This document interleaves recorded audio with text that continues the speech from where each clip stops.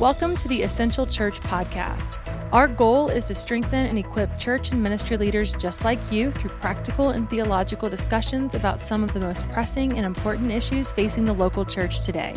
We feature conversations with members of our team here at New Life Church in Colorado Springs, Colorado, as well as interviews with authors and thinkers from around the world. You can follow the Essential.Church on Instagram, Facebook, and Twitter. Watch episodes on our YouTube channel and also subscribe to our podcast via iTunes and Spotify, where you'll find a full archive of previous conversations. And now, here is this week's episode of the Essential Church Podcast.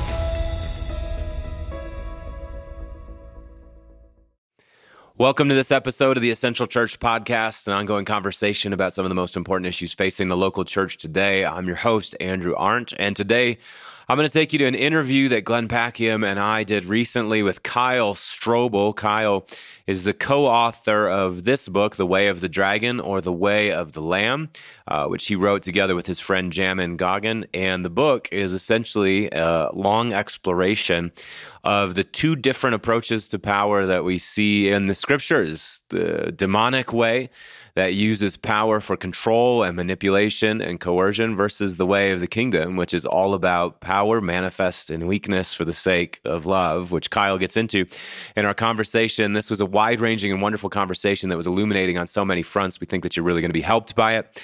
Without further commentary from me, here's to the interview. Well, we're with our friend Dr. Kyle Strobel today. Kyle's a PhD from the University of Aberdeen and a systematic theologian who teaches spiritual theology for the Institute for Spiritual Formation at Talbot School of Theology. And he's the author of a number of books, including the most recent, Where Prayer Becomes Real, which we were just talking about off camera. It's apparently doing really well, so we'd encourage you to go out and snag that book. But we are not talking about that book today. We are talking about this one, which he authored with his friend, Jamin Goggin, about 4 or 5 years ago, called The Way of the Dragon and The Way of the Lamb. Glenn, I think you endorsed this book when it came out. Somebody else just put it in my hands about 4 or 5 months ago, and I went, oh gosh, this says it so well. The issues I think that we're facing in the church at large, certainly the evangelical church in our moment, it's really a long examination of the question of power and how do we steward power in a way that reflects the lordship of Jesus. So we're excited to talk about you. We talk about these matters all the time, and so it'd be great to just hear what you have to say about it. Kyle, I'd love to start just some biography here. Tell us some of the story of this book. For you and Jamin, where did this book come from? What launched the quest to understand power in the way of Jesus? Yeah, Jamin and I we'd actually written a previous book together called Beloved Dust. And it was a book on our humanity, what it means to be human, what it means to be a creature. I got to say, Kyle, also another great book. And we used that book during Lent several years ago at our congregation downtown. It's a wonderful Lenten read. Oh, thanks so much, man. Yeah, it's one of those projects that really forced us to grapple with some things in the teachings of Jesus that we had known our whole life, but kind of came to realize as Bible students that we weren't fully sure that we believed, or that we even knew what it meant, and you affirm them because Jesus said that, so it's got to be true. But then we really realized that wow, this doesn't shape my life. And this doesn't shape ministry as we think of it. This doesn't shape how we conceive of a successful sermon And so we really felt a call to write a book about power, but then immediately felt like we can't be the ones to do this. I mean, this is, we were probably both, we were probably young 30s at this point. And we're just we're not the ones to do this. Yeah. And that's where that led us to really kind of go along and interview some people that we thought kind of embodied this way. Yeah, that's great. Well, tell us, just so that our listeners here, our viewers, kind of have an idea of what you're talking about. The way that you've broadly set up the two approaches to power are the way of the dragon and the way of the lamb. So why don't you give us, since you're an academic here, and I know that you'll appreciate this, and I know that your students always appreciate things like this, give us a little definition of terms here. When you say way of the dragon versus the way of the lamb, why don't you characterize those, profile those for us so that we've got some directions to run with in our conversation? Yeah, well, one of the ways we do it in kind of two big ways. So one way would be with James 3, which talks about the way from above versus the way from below. The way from above is the way of Jesus, which is the way of the Lamb. The way from below in James 3 is the way of the world, the flesh, and the devil. Now, that obviously ratchets things up a little bit once you throw the devil on the end of that. But it turns out that there's a power system that are assumed by the world, the flesh, and the devil. And you see this in the teachings of Jesus when Jesus calls Peter Satan to his face, because explicitly he is setting his mind on the things of man. So the things of man and things of Satan are united there. The other way we talk about it, that's probably a little simpler, is simply that the way of the dragon is the way of power and strength for the sake of control and often domination. That's it. And the way from the Lamb is the way of power and weakness for the sake of love. And, the key there that I think a lot of people miss, I think there's two errors that get made here right away. One error is to see power as bad. That's it. Right. And this is where it's amazing, like some of the feedback we've gotten on the book that have been interesting, because if someone that is, let's say, more on the left-leaning side of things or more progressive, they're tempted to just demonize power. Right. But Scripture is clear that it's for power. Like the whole point is power. And it's not for weakness. Weakness is not a goal. Right. But it's power that's known in weakness. The other side that often tends to be more right-leaning politically, they tend to have a less worry about power and really almost are willing to embrace any power system as long as it leads to the right ends. Exactly. And so those are the two kind of things we recognized. And it's easier for me to see, I think, the right-leaning side. Right. This because of my background. What was interesting on the more progressive-leaning side, the person that convinced me this has to be about power was MLK. MLK was adamant about this. He says it has to be about because love is power. And that's what I think could be so easy to forget is many of us just accept the world's definition of power and think Jesus is doing something else, whereas Jesus is redefining power entirely and is calling us to faith. I want to lean into both of those errors, Kyle, because I think there's layers to that application. Okay, so let's take that first error where power itself is demonized or power is bad. That you said maybe that's the mistake on the left or whatever, but let's also say it's the mistake of youth. The pastor's favorite person in their congregation is the first-year seminary student, right? Who maybe hasn't led anything yet, but has read enough and is active on Twitter and is all about speaking truth to power. Yeah. But it's easy to speak the truth to power when you've never actually held any power. And so you imagine that your role is just to sort of do these takedowns. Talk to us about the right use of power. Why does power actually matter? Yeah, well, power, I mean, this project led us into something that I thought was so interesting because when we started it, I knew this was a major issue, but we started this before Driscoll and the debacle. I mean, so we started this well before it became obvious it was such an issue. And I've become convinced it is the issue because power influences everything. Your devotional life is entirely fueled by your vision of power. What you think the church is, what you think worship's about, how you engage in politics, how you don't engage in politics, all of it presupposes your view of power. And so this is where we started just sitting with what is Jesus saying? And I think a lot of times we miss because people are very open and ready to talk about the kingdom. Willard was the first person that helped me see the kingdom is entirely about power. And once you recognize that, and even, who's the person that Jesus says is the greatest faith, bigger than anyone in Israel, it's the person that kind of looks at Jesus and says, I know what you're up to. Right. Yeah, right. Yeah. I too have authority, right? Yes, I too have power. Yeah. And so it's this issue, I think, is the most important issue that the church refuses to talk about. And it's interesting to see how difficult it is to get people to really wrestle with power. Yeah, no kidding. And I'm worried that Satan is actually muddying the waters right now, trying to make this an impossible discussion to have. And I think some of the the kerfuffle about CRT is actually more of a demonic smokescreen.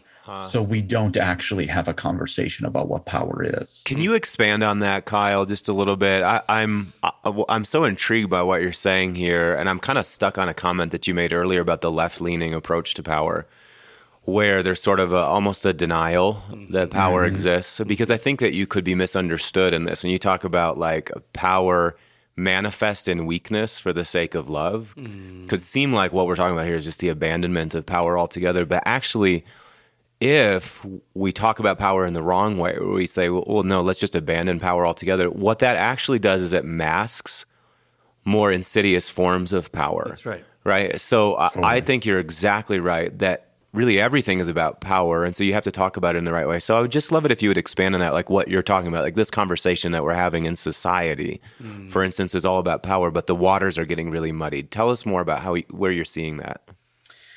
Well, among the folks that I would say are more right-leaning, they look at the CRT discussion, the critical race theory, as all about power. And so what's happened has been, as I've seen, is that if you're talking about power, immediately you're kind of cast in a certain light as dangerous.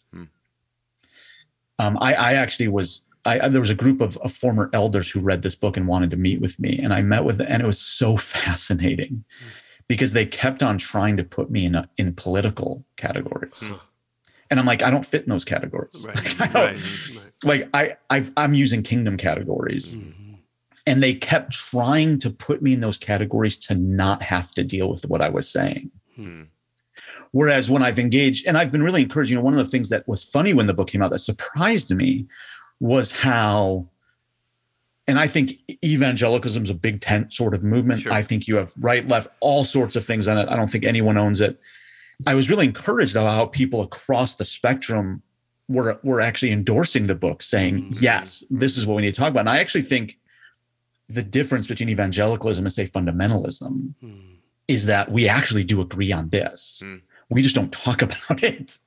And it's gone ignored. And therefore it has become kind of insidious because it means some of us have kind of befallen to worldly power. Others of us have just rejected power entirely. And because of that, again, insidious forms of power have kind of seeped in. But it has been interesting how folks on the right want to just demonize the conversation and not have it. Sure. Yeah. My friends on the left have critiqued the book by saying, you still think this is about power, and that's why you're not quite there yet. And that's where we've allowed kind of secular, I don't love that term, but secular categories to kind of govern our thinking rather than kingdom categories. Yeah. Whereas I think Jesus is doing in his kingdom imagery, part of what he's doing is he's trying to show us there's an entirely different economy that my kingdom functions in, and it is powerful. It might not look powerful, and it might not feel powerful. And this is why it actually takes faith to believe it. This is going to be an oversimplification, Kyle, but sometimes the caricatures can bring things into sharp relief or clarity here. Sure. So it sounds like one error is to say leadership is bad. Like we don't need so people who are nervous about power. Okay, we really don't want a singular head. Let's diffuse everything by committee. And again, that there's a right approach, there's a right sort of instinct in that, right? Shared accountability, blah, blah, blah. But so if the one mistake is leadership is bad, maybe on the other mistake is leadership is everything. Right. And as long as we reach the goal, it doesn't matter how we're getting there. So I want to pivot a little bit. And sometimes I think as pastors or church leaders, even that word, it connotes action and activity. We're accomplishing something. We are so easily caught up in doing God's work that we stop to ask if this is God's way. Yeah. So what is the way of the Lamb? How do we do God's work that looks like Jesus himself? Yeah, totally. Well, and this is where the way of weakness comes in. If you assume a vision of worldly power, then suddenly, Jesus is not going to make a lot of sense. If you discover yourself in the wilderness, as God's people often do, that's not going to make a lot of sense. If you are called into your weaknesses, even the way we often talk about spiritual gifts. This is a good kind of expression of this, I think. A lot of the spiritual gift conversation that came out of the late 80s, early 90s was about actualizing strength. In a letter that Paul's writing explicitly against that. This is to the Corinthian church, right? Yeah, right. That's true. The whole point of that correspondence is that the Corinthians are obsessed with the visible, right, with the incredible, with the, and Paul is constantly going back to the invisible things, to the true power. Yeah. And this culminates in 2 Corinthians 12, where the risen and ascended Lord Jesus tells Paul, my grace is sufficient for you, for my power is made perfect in your weakness. Yeah, right. And we had, in late 80s, early 90s, the whole point of the spiritual gift conversation was so you would never have to minister in your weakness. Right. And that's how a worldly framework can come in. Yeah. And can totally redefine how we think about life and ministry. Yeah. And unfortunately, the most devastating thing about that is that it would work. Right. And unfortunately, for the last several decades, it in one sense has kind of quote unquote worked. Yes, pragmatically. Yeah, right. Yeah. Pragmatically, Kyle, we've gotten things done. How much of this, Kyle, is about, when I read your book, one of the things I kept thinking about was Brennan Manning's term that he often used, talking about the false self, or the imposter syndrome. Yeah. Like, how much are we grabbing at different forms of power because we're trying to shore up some ego deficiency that we have? And I'll just kind of tag another question into that that sort of occurred to me as I was reading because I'm wrestling with this all the time. We steward power and responsibility, authority in people's lives. So how do we do that rightly? And one of the things I was thinking about when I was reading your book was, maybe what the way of the Lamb really is just, it's the willingness to be exactly the persons we are under the grace of God with the responsibilities that we've been given. And we're not trying to achieve ourselves through those responsibilities that have been given to us, but we're just, you know what I mean? Like when we talk about weakness or like leading out of your brokenness or whatever, sometimes that can sound so like, I need to talk about all of my problems and my flaws all the time, but I don't know that that's exactly right either.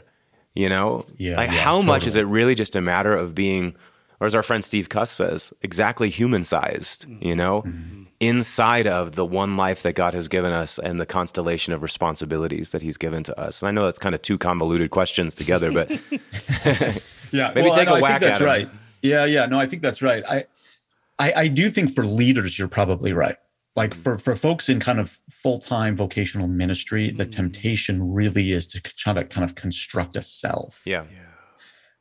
And I do think the fact that true power is love,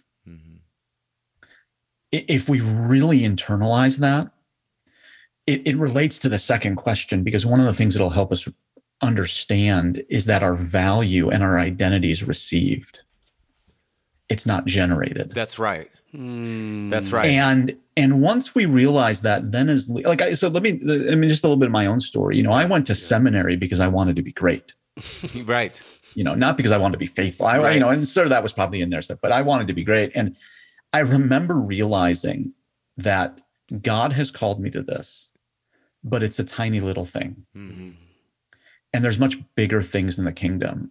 And I fully well knew I'll be more upfront than most. I'll be more visible than many, but I won't be doing the most significant work. But it's still the work I've been called to. And, it's tempting to try to go looking for the most significant work rather than what you're called to. But I think the Lord is very clear, and if nowhere else, then certainly in the Corinthian correspondence, 1 Corinthians in particular, it's the most visible parts are actually, it's not like the body, the human body. Right. It's the parts that we hide, the parts we're shameful of. Those are actually the more significant parts. Which means, and I'm thinking through this about we have these sort of subtle frames or assumptions that pastors, and this is a podcast where a lot of church leaders are listening, these subtle sort of presuppositions that we work with. And I'll name a couple of them. A person has a big church. He's a great leader. She's a great leader. A person doesn't have a big church. Well, they're not a great leader. And these sorts of false correlations, that's way of the dragon kind of stuff. Totally. Where else do you see it in right. evangelicalism? Yeah, well, I mean, that's a really clear one. And that you can go through every church position that way too. Yep. Worship leader, youth pastor, right? Yep. Like it shows up. I think the average person that attends churches often will weigh churches that way. Sure. Like, oh, I go to this church, which is more significant than that church because of X, Y, Z. I read the books of these sorts of people, and that's meaningful because of there's all sorts of ways we do it.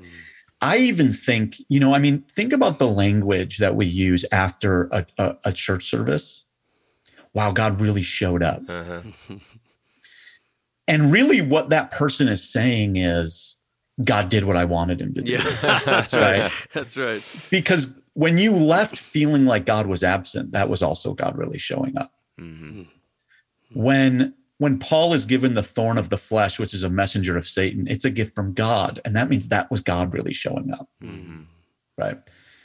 And yet it's interesting how often we judge things based on a certain experience, a certain visible. I mean, it's so interesting how often, 2 Corinthians is the key letter here. Yeah. But if you set your mind on the things that are seen, they're fading. The unseen things are what don't fade. Yes.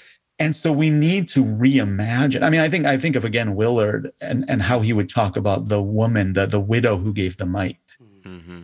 She actually gave more money. Her mite will do more in the kingdom. Right. Because it was done in faith, and therefore it was done according to the true economy of reality. Yeah. The hordes of money I'm a person that works at a Christian university, and like all Christian organizations are fundraising all the time, right? Like I understand we need money to do things, but on that view of things, it's not merely more money. Right. It's faithful money. Yeah, that's good.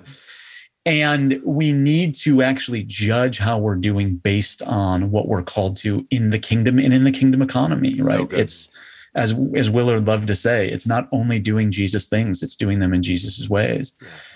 Yeah. And that means it's going to require faith, which is not sight. Yeah. Kyle, I love what you're saying here. As you've been talking, I've been thinking about the temptation narrative of Jesus. And what is the Jesus way? He refuses any path of sonship that does not come in his Father's way and in his Father's time, and also doesn't involve the cross. That's so it. Always got to have the cross. In the wilderness, he's given opportunities to circumvent that, and he won't. That's the call for all of us as leaders, is that we refuse any influence that doesn't come to us in God's way and God's time, and that also doesn't involve a cross. So I want to, in the few minutes that we have left, I want you to get down to brass tacks here for us. This podcast, it's mostly leaders, church leaders that are listening to this. So they're thinking about, how do I actually do this in my ministries? Yeah. Can you talk about what it looks like to be a senior pastor, a lead pastor, a ministry leader who leads with power manifest in weakness for the sake of love? Okay. And that's not an abdication of power. It's not a giving up of power. It's also not a demonic grasping after power. Just maybe paint some little pictures for us. Give us some examples of what it might look like. Stoke our imaginations here. Yeah, well, the first will be just kind of a mental reframing. Like, our church is powerful insofar as it is loving, right? Not insofar as it is big, not insofar as it is influential politically or community, like insofar as it's love. But very practically, I would say attend to places that you have natural strength. Most pastors I know are naturally gifted public speakers. That is your weakness now. Because that means your temptation is, and you fully well know this, is that you will be tempted to wield your natural abilities to get things done. Wow. Are you a good natural leader? You will be tempted to Now, it's a better scenario to be like Moses, quite honestly. Like, well, God, I'll do anything you want as long as I don't have to speak. Yeah. Great, you're my mouthpiece, right? Like, that's a better scenario because you're desperate. You're going to throw yourself on God. If you are a naturally gifted rhetorician, your temptation is to rely on yourself, to wield your flesh for the sake of winning. Wow. And so if God has called you into that area, it's not now, well, I guess I can't be a public speaker. I can't preach. I can't. No, it's not that. but he has called you into a place of wild temptation for you. That now you need to construct systems, perhaps. Maybe that's accountability systems with an elder board. You need to attend very carefully with your spouse, with your close friends, with yourself in prayer. Lord, how am I tempted not to trust you? And I would say the question that pastors need to be wrestling with today more than ever is, how am I tempted not to have faith? I think by and large, the American evangelical church, and again, that's very generic, but I think what we're realizing is that in the last several decades, we have thought the goal was not having to have faith. Wow. If I just have enough money, if we just have enough power, if we just have the buildings, then what? Then I won't have to have faith. What would it look like to actually believe that faith, hope, and love are the goal of these things?